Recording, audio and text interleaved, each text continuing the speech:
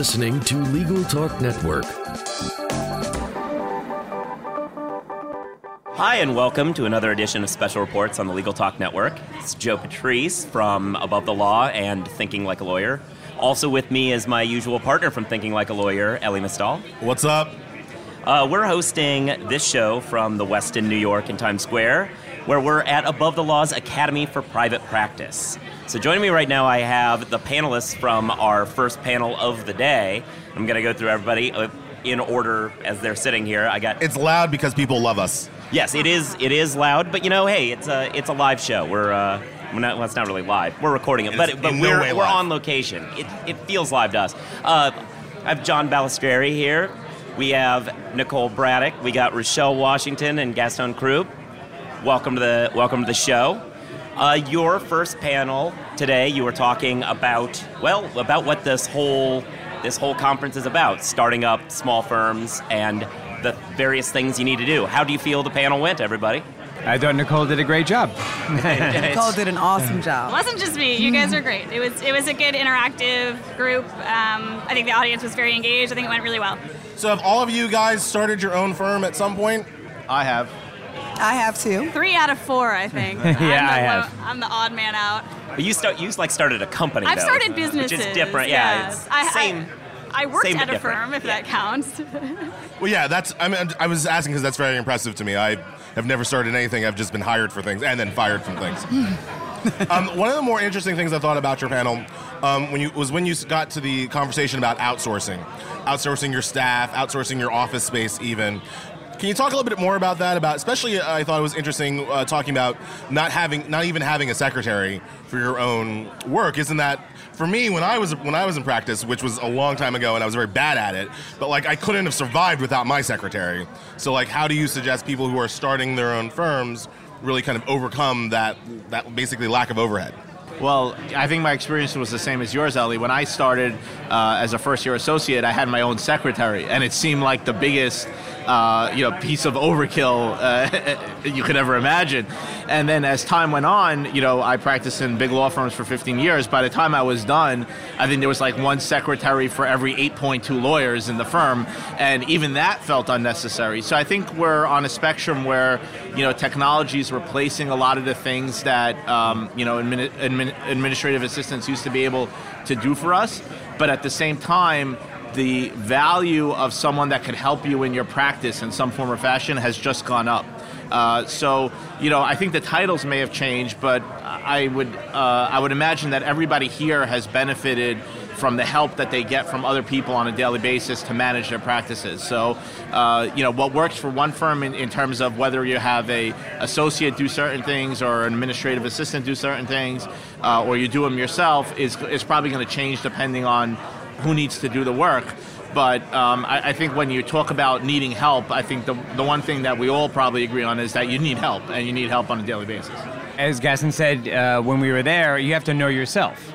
Gaston said that he and his partners wouldn't have patience with someone else. Okay, but I would say if you do want, and this was kind of my fundamental point in there, is what do you want your work to be? David Boyce, who does business litigation like I do, loves to say that it's a team sport.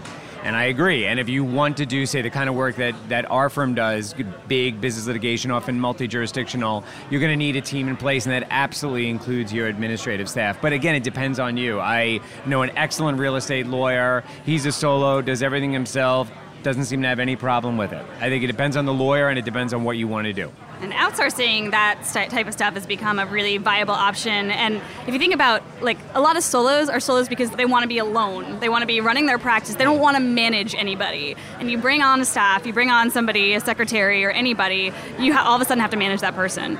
If you have a virtual assistant that you can just pop task requests out to, format this document, boom, you get it back, you're done. There's no managing, there's no payroll, there's none of that. You're still practicing on your own, but you're pulling in the resources when you need it. That's becoming a really popular model for solo small firms. And not only that, but just to spin off of that, what's really important is a lot of times small firm lawyers don't know what the next month will be. January isn't indicative of February or July or any other future month. So thinking about bringing on permanent staff is often, terrifying. They just get scared. Am I going to be able to afford this responsibility that I've now taken on? So outsourcing is a great opportunity for lawyers to be able to use someone when they need them, when they have a project that's available to pay them from, and not have that long-term commitment and worry about not being able to pay them in the later months. And then as they build, they can expand and use permanent staff if necessary. It's almost like the task ramification of small law practice. That's exactly right. One thing that came up in the discussion that I found kind of interesting was the discussion of offices. And I mean, that's the big overhead, and when to get an office, when not to get an office. One thing that was said was, I think it was you who had somebody basically go under because they got a bad lease, right? Yeah, well, it was actually a firm more, and it was affected. it Dewey? No, it was not Dewey. It was not Dewey, but it was a firm, and you realize that when a firm goes down, hundreds of people are impacted, and it gets to the point where there's a lot of things in our life now that we used to pay for that we now are free and we would never pay for again. The one thing that never seems to change is that real estate is expensive, particularly real estate in New York and other metropolitan cities is expensive and continues to get more expensive. So I think the decision of what to do with your space is of critical importance for a small firm and even for a big firm, because other than your salaries and your, that's your number one hard cost is rent. And, at one of my prior firms, there used to be a guy who would literally commandeer partner meetings with hundreds of people on the phone to talk about how he got the landlord in Houston to agree to throw in free coffee. And this was like big news and so important, but I think it was because everybody at the firm appreciated that even though there may have been hundreds of partners, the number one thing that was keeping us from making more money was the fact that we were paying for a Class A office space in all these cities. So it's a big issue, it's a big expense, and it's important. And if I could just add, I've been saying it goes to, what do you want? What do you want your work to be about? Our firm is in Lower Manhattan, and we're 20 times the size when we started, because I started as a solo. We're never leaving, and that goes again to what do we want? And part of that is it's the easiest place to commute to, and I have staff all over, and I want that to be. And the other is the flavor of the firm we're trying to present. We are not a Midtown firm. We litigate against and with them every day of the week, but for us, we actually have cheaper space in part because of what we're trying to sell. On top of the fact that we're in court all the time, so we're near the courthouses and whatnot, so that the Class A space consideration was just never one that came to us because of the kind of firm we are. Other firms, I think, need to be in Midtown, as an example of New York, how it works here. Can you guys, just for our younger listeners and me, can you talk a little bit about the difference between Class A office space, which you guys have thrown around a lot, and versus, I imagine, like trailer office space? Like, what's that distinction like? I mean, I think our building is Class B, but I like our suite well enough, and I think, Gaston may actually know the distinctions. It's just not the very top high end. I mean, when I go to depositions in what I imagine a Class A office space in Midtown, there's, the Italian marble in the lobby, and there's the internal staircases, and there's the, I think, Italian, again, leather for the reception areas, and that's the very high end. I think there's actually A+, A-, I'm not sure, but I was using Gaston's phrase about, like, the very high end space. Some clients need it, others don't. I would think of it as any place you'd walk in as a client and be pissed off that you're paying for it. That's usually Class A office space. Yeah, or you could say, what am I looking at? Right? If you're looking at the Statue of Liberty, there's a good chance it's pretty nice office space, or if you're looking up Park Avenue. If you're looking at, your garage wall, then it's probably not, And if I get, with Nicole's point, a law school classmate of mine and David Latz, who was a partner at Big Firm A and we're moving to Big Firm B, when he was moving on, he invited some of his general counsel clients to meet with him at Big Firm A, and he said, like, every single one complained about how nice the office space was because they had just gone through some major renovation in, I think, the City Court building. But like, oh, this is where my fees are going. Like, every single one mentioned it. So Nicole's point is not just a joke, that depending on your client, some of them may be annoyed if they think you're spending too much on your office space. Well, that actually reminds me once, I had a lateral interview with a large New York firm, one of the white shoe firms, and they didn't really care about me. They didn't really care about talking about anything about the firm, but they were very apologetic about their office space. And it struck me as this is probably a very weird place because they have a client list to kill for. They've been in business for so many years. They're on a very nice address. It seemed like a fine enough building for me, but they're so insecure that they're telling prospective laterals that, we think our office isn't up to snuff. I think it tells a lot about the culture of a firm, what type of place they're comfortable working out of, and then how they relate to it. Yeah, I mean, I think our most common of the deadly sins is vanity. Like, we're concerned about what other people are thinking about. And it came through there when they had nothing to justify to you. Right.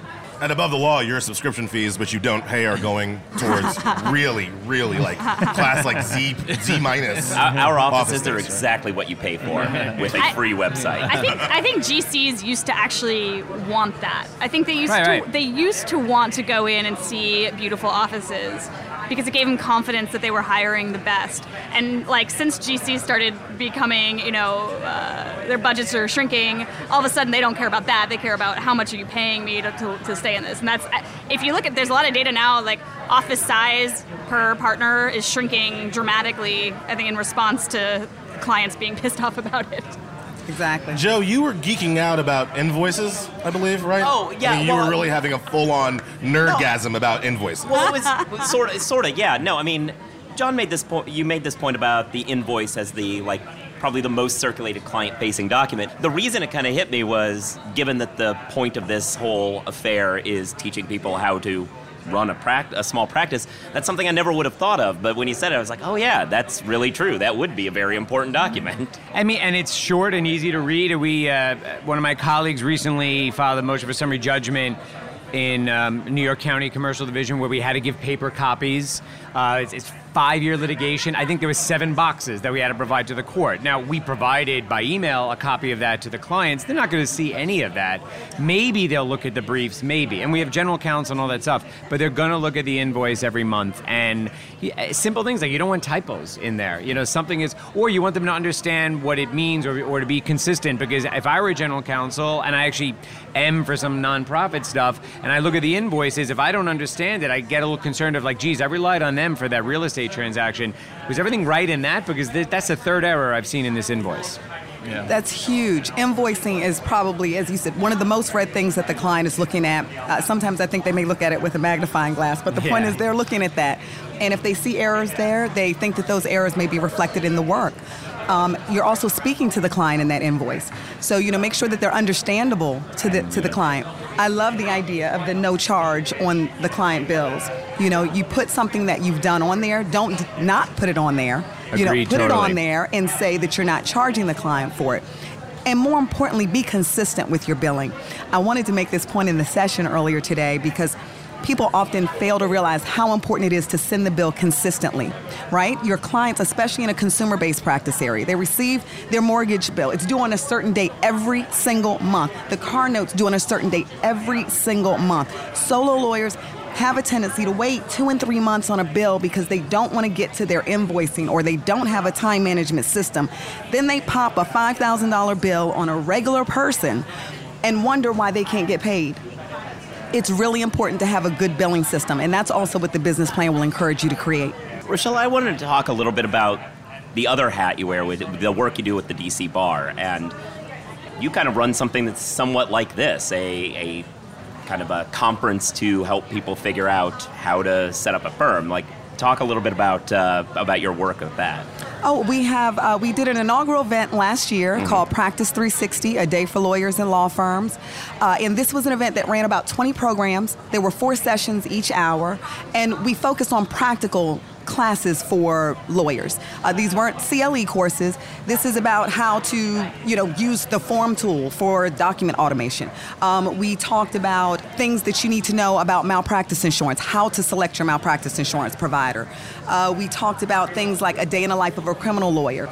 And these sessions gave things that you can't find in the books, like where you get your badge in the courtroom, where the cheat sheet is, where the lawyers meet, where to take your client after arraignment. It's not a sign. These are things that you wouldn't get to know, and lawyers feel really insecure about those things, and they don't always have a resource to go to get that type of information.